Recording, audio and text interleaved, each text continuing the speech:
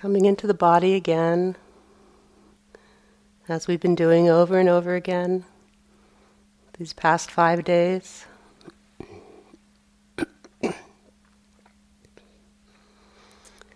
And noticing how it is now.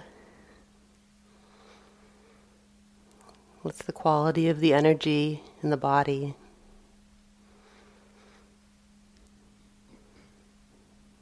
Maybe we're a bit worn out from the preparations for departure.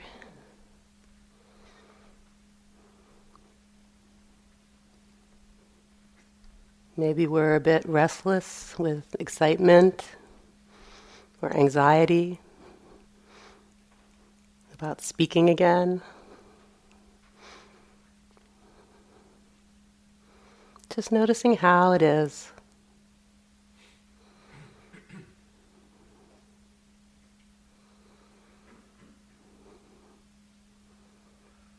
And the same with the mind.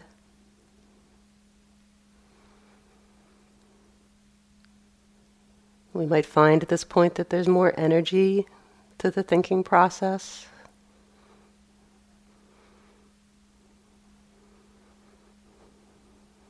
More emotional draw into thoughts.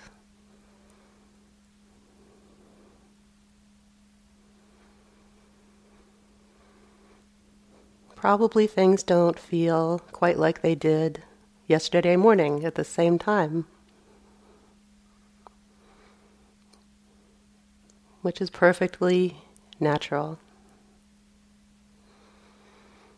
Circumstances are changing, conditions are changing, both around us and within us.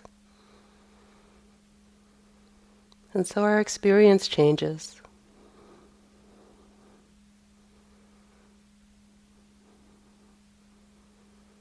We may need to dial out the mindfulness to a coarser focus,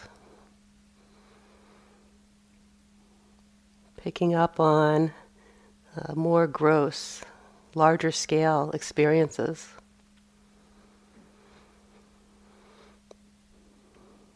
The overall feeling of sitting,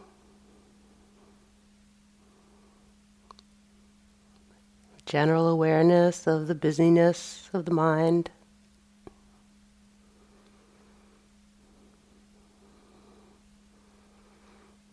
And there's still our old friend, the heating system. That doesn't change.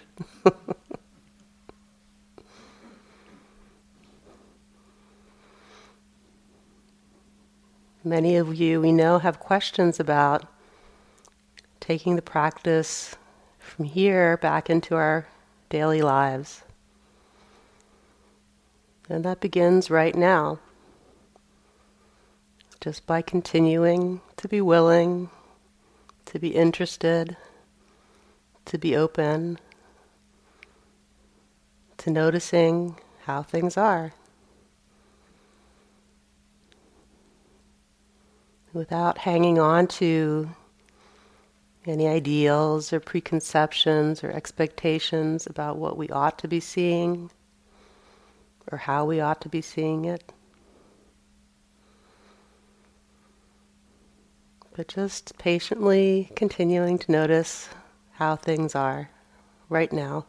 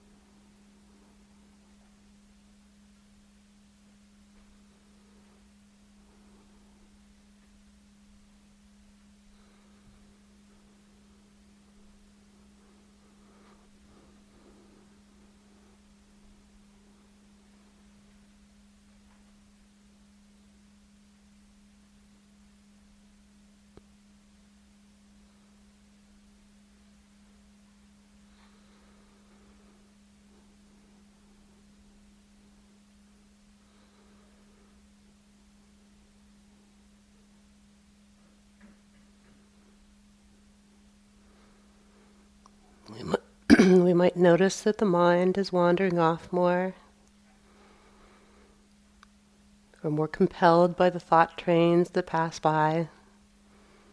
That's okay. Conditions are changing. When we come to, we just notice.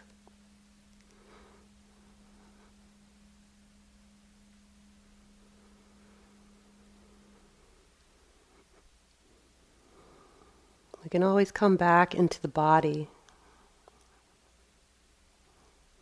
The body is our trusty ally on the path of mindfulness.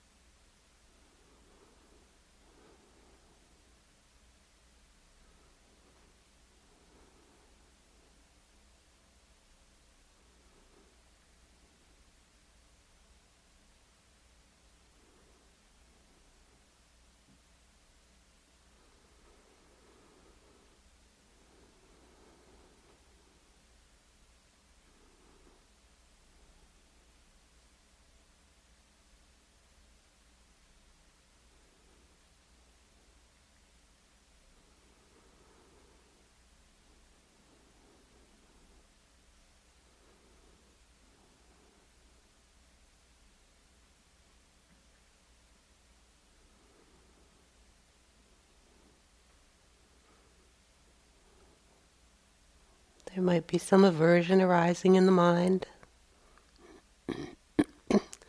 Oh gosh, do we really have to sit again? Aren't we done with this already? Or it was so nice yesterday and calm and peaceful, and today it's a mess. Right there in those thoughts and feelings is the next thing to pay attention to. We don't have to buy into that voice of Mara. There's no reason why we can't just be aware of this too.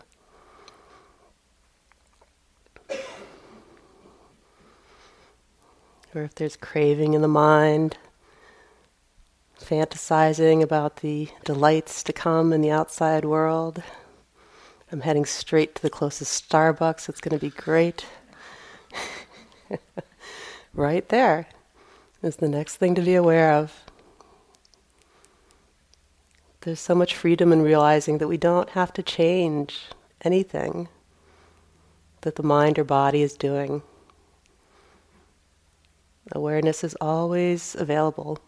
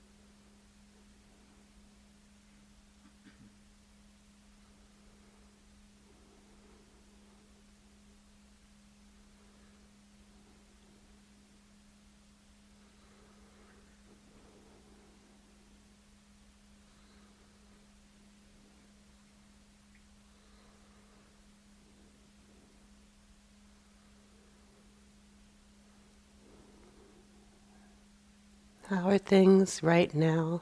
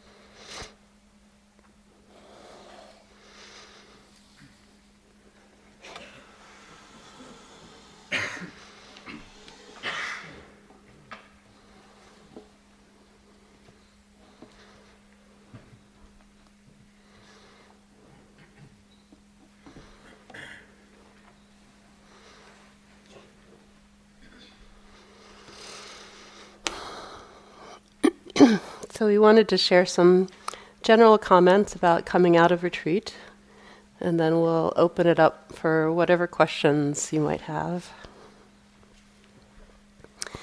So I usually think of coming on a residential retreat like this as really 3 retreats for the price of 1. So you may not have noticed it, but there was a whole pre-retreat retreat, which starts from the moment that we, tap the button on the screen or put the envelope into the mailbox and we know we're coming. And there's everything that goes through the mind in terms of anticipation, fear, excitement, anxiety, everything that comes up around coming here and doing this. Those days before the retreat of, the busyness of getting ready and try to make sure we've got everything all set. That's a whole experience in itself that over the years I've come to appreciate what can be learned during that time, that period of getting ready to be on retreat, knowing that I'm going to be on retreat, and everything that the mind does with that. And then there's the actual retreat, what we've been doing here. We come and we do that. And then there's also a post-retreat retreat, kind of the coming down from being in retreat, which will start very soon when we ring the bell and the silence ends. This precious silence, which we may have dreaded, may have felt really uncomfortable and bizarre while we were in it, but which maybe, we've come to really cultivate a taste for over these past days. So for a retreat of this length, this post-retreat period might last maybe a few days, maybe a week. And this can also be a very rich time, observing the breaking down, the dissipating, the dissolution of everything that we've cultivated, everything that we've built during our time here.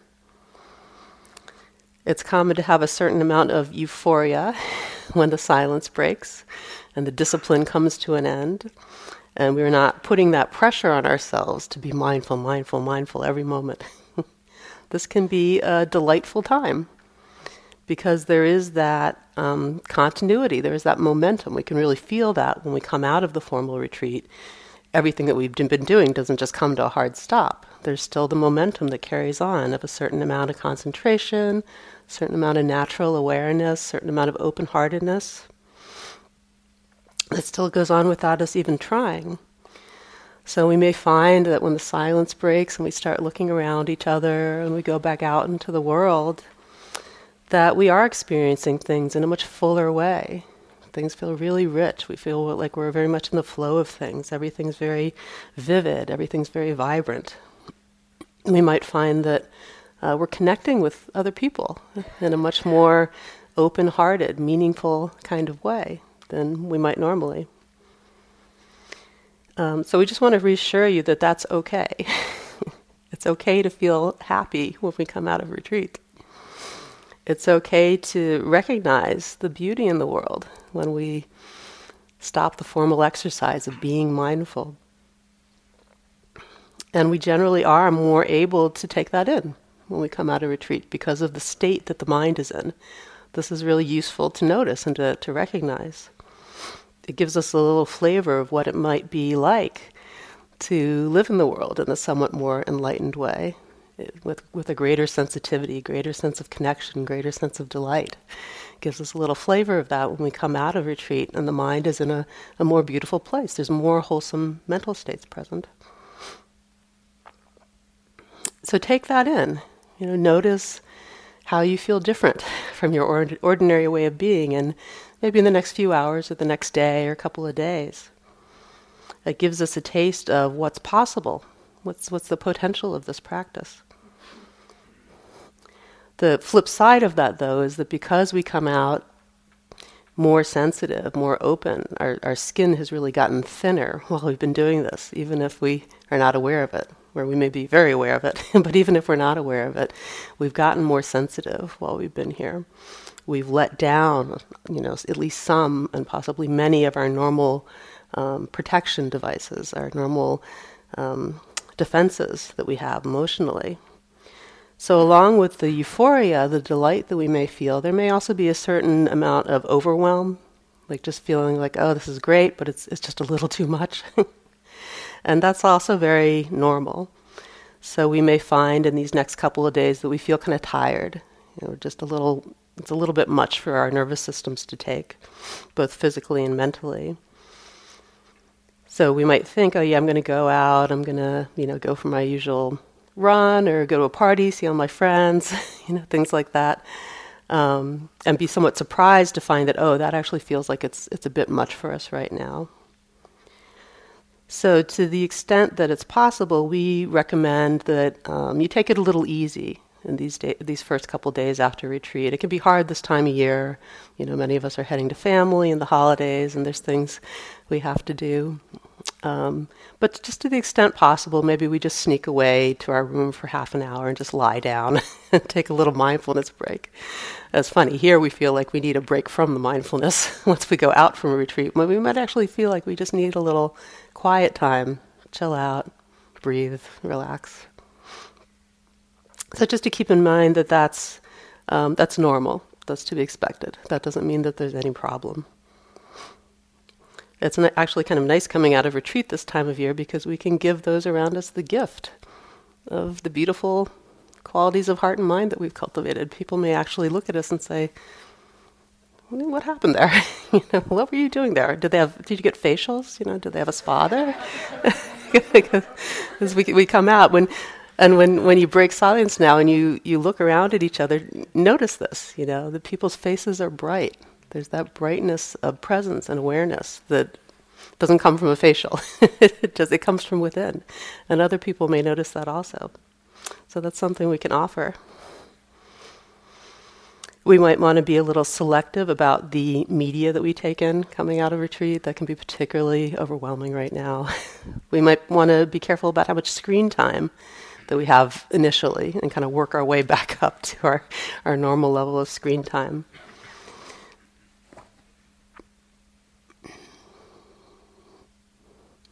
So, because we're so sensitive and not really quite in our normal frame of mind when we come out of retreat, it's a famously bad time to make big decisions, which it may be tempting to do because, as you've seen, for a lot of us, we get quiet, we get in touch with ourselves, and we may have some real insight about some toxic situation or a toxic relationship or just something that needs doing.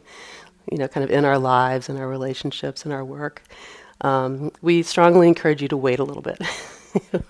Wait until you feel a little bit more normal, especially right now, coming out into the end of the year, the holidays. Wait until the new year would be a good guideline. Until things have all settled down a little bit, you can take a little stock, because we don't always have... we're not always in the best place to really act on the insights that arise here immediately out of retreat. Give yourselves time to get back to a little bit more of a normal space and then consider, then reflect. What do we want to do with that new information that we have? It can be very useful information, but we want to just take it a little easy, exercise some discretion.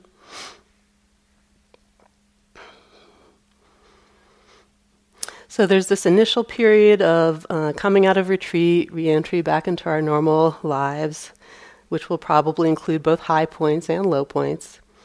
And then there's the gradual fading away of the effects of the retreat, the effects of the concentration. So that different way of seeing that we've cultivated here with that heightened awareness, that heightened sensitivity, the greater openness of heart, the greater sense of tranquility, all of that will start to fade away. And we can expect that within a day, couple days, maybe a week after the end of the retreat, we're going to feel basically the same as we felt before we got here. That's how it goes. So this can be when the Dharma blues set in. There can be some post-retreat depression. There can be this feeling of, oh no, it's gone. It didn't last. It must not have worked, or I didn't do it right, or I didn't really get it, or there's some problem. I messed up. So we're telling you so that you'll know this is how it goes. We cultivate all these beautiful qualities of mind on retreat. We enjoy them because of the momentum, the effort we put into them for a certain time after the retreat, and then they fade away, and we return more or less to our baseline way of being in the world. So all of those nice effects of the retreat that we tend to notice, greater calm, greater sensitivity, greater connection, those are primarily due to the increased level of concentration that we're cultivating here. Most of those are concentration effects. And when we leave here, we won't be making the same effort. We won't be spending as much time concentrating and focusing on the present moment. So seeing how that fades away can be, hopefully, a great motivation for either beginning or continuing or expanding a formal practice in our daily lives. Because it turns out that just doing a little bit of formal meditation practice, and it's interesting, the research shows just 15 minutes a day. 15 minutes a day, right? We can do that with our eyes closed, right?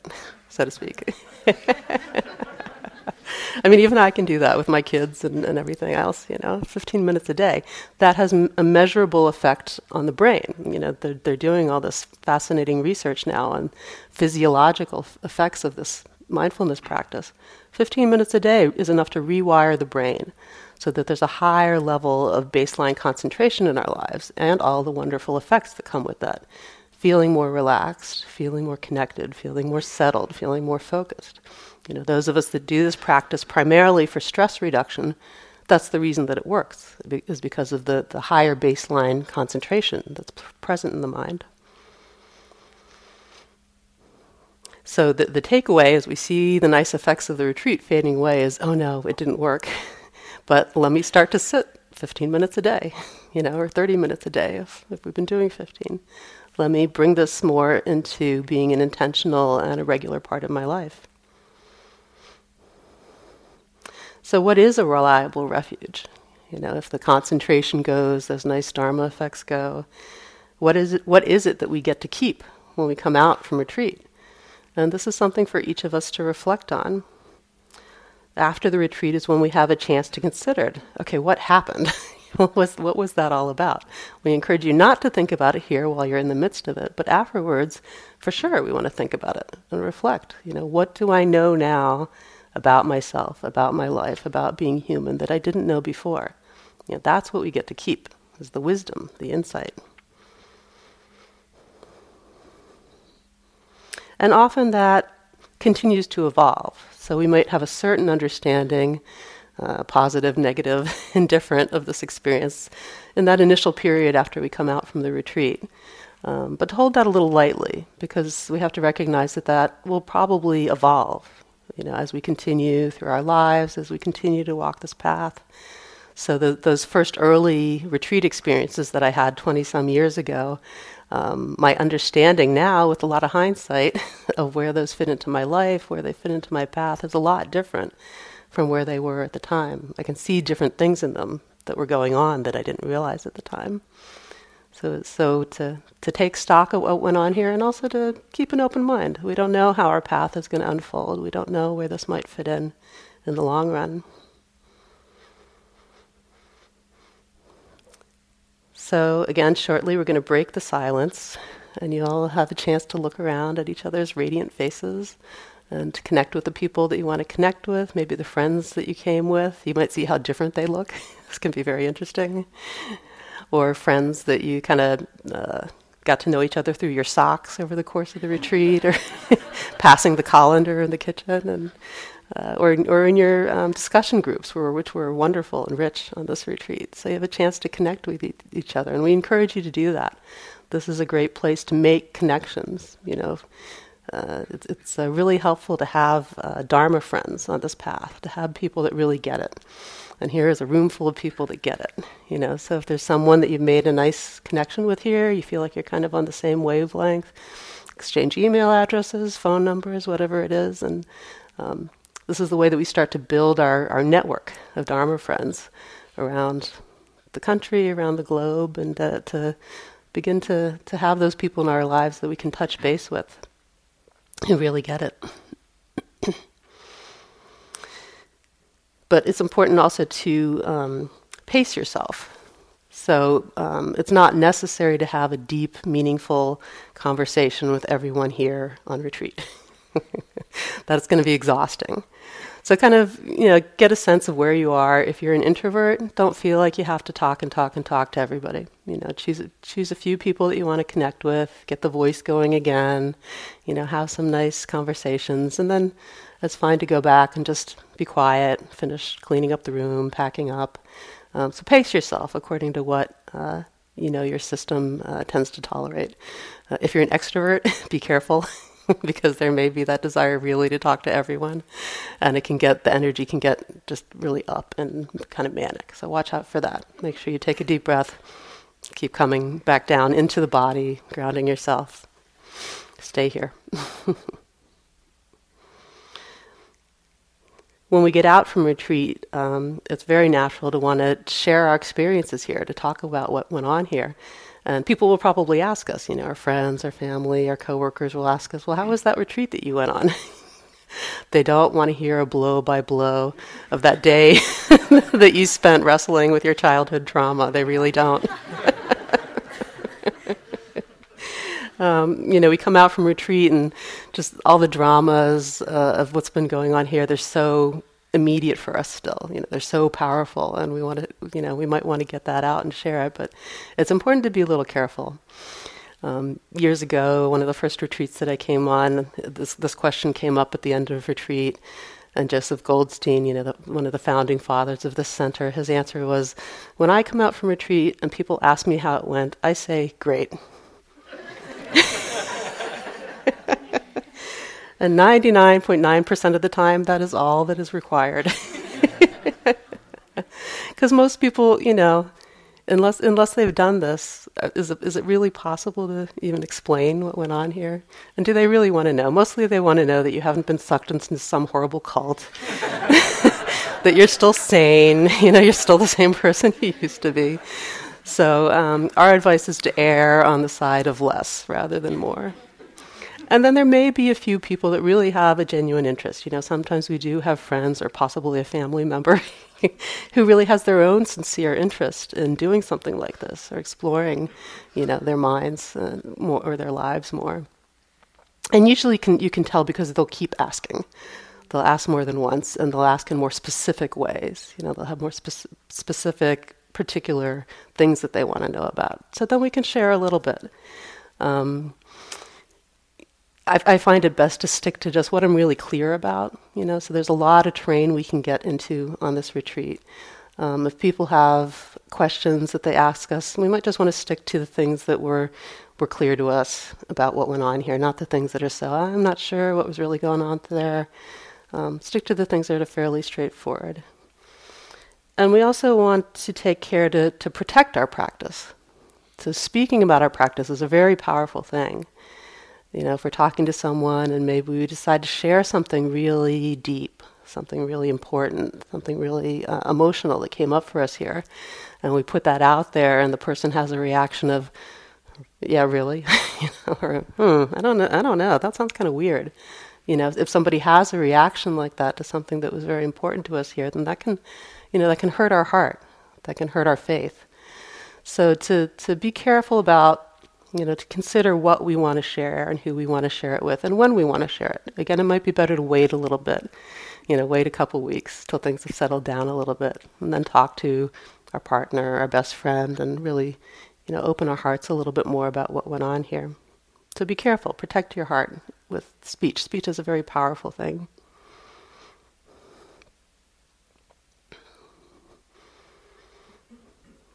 So I think that's good for general comments, and we'll open it up to whatever questions you might have.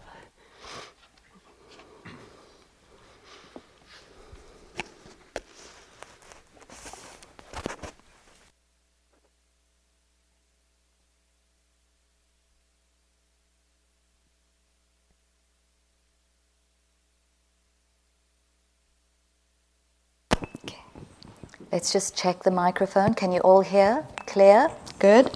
Yes, at the back. I don't even mind project. Can you? Because I'm not going to repeat it. I might get it wrong. It's okay.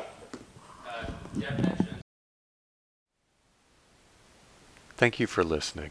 To learn how you can support the teachers and Dharma Seed, please visit dharmaseed.org. www.ccc.org/donate.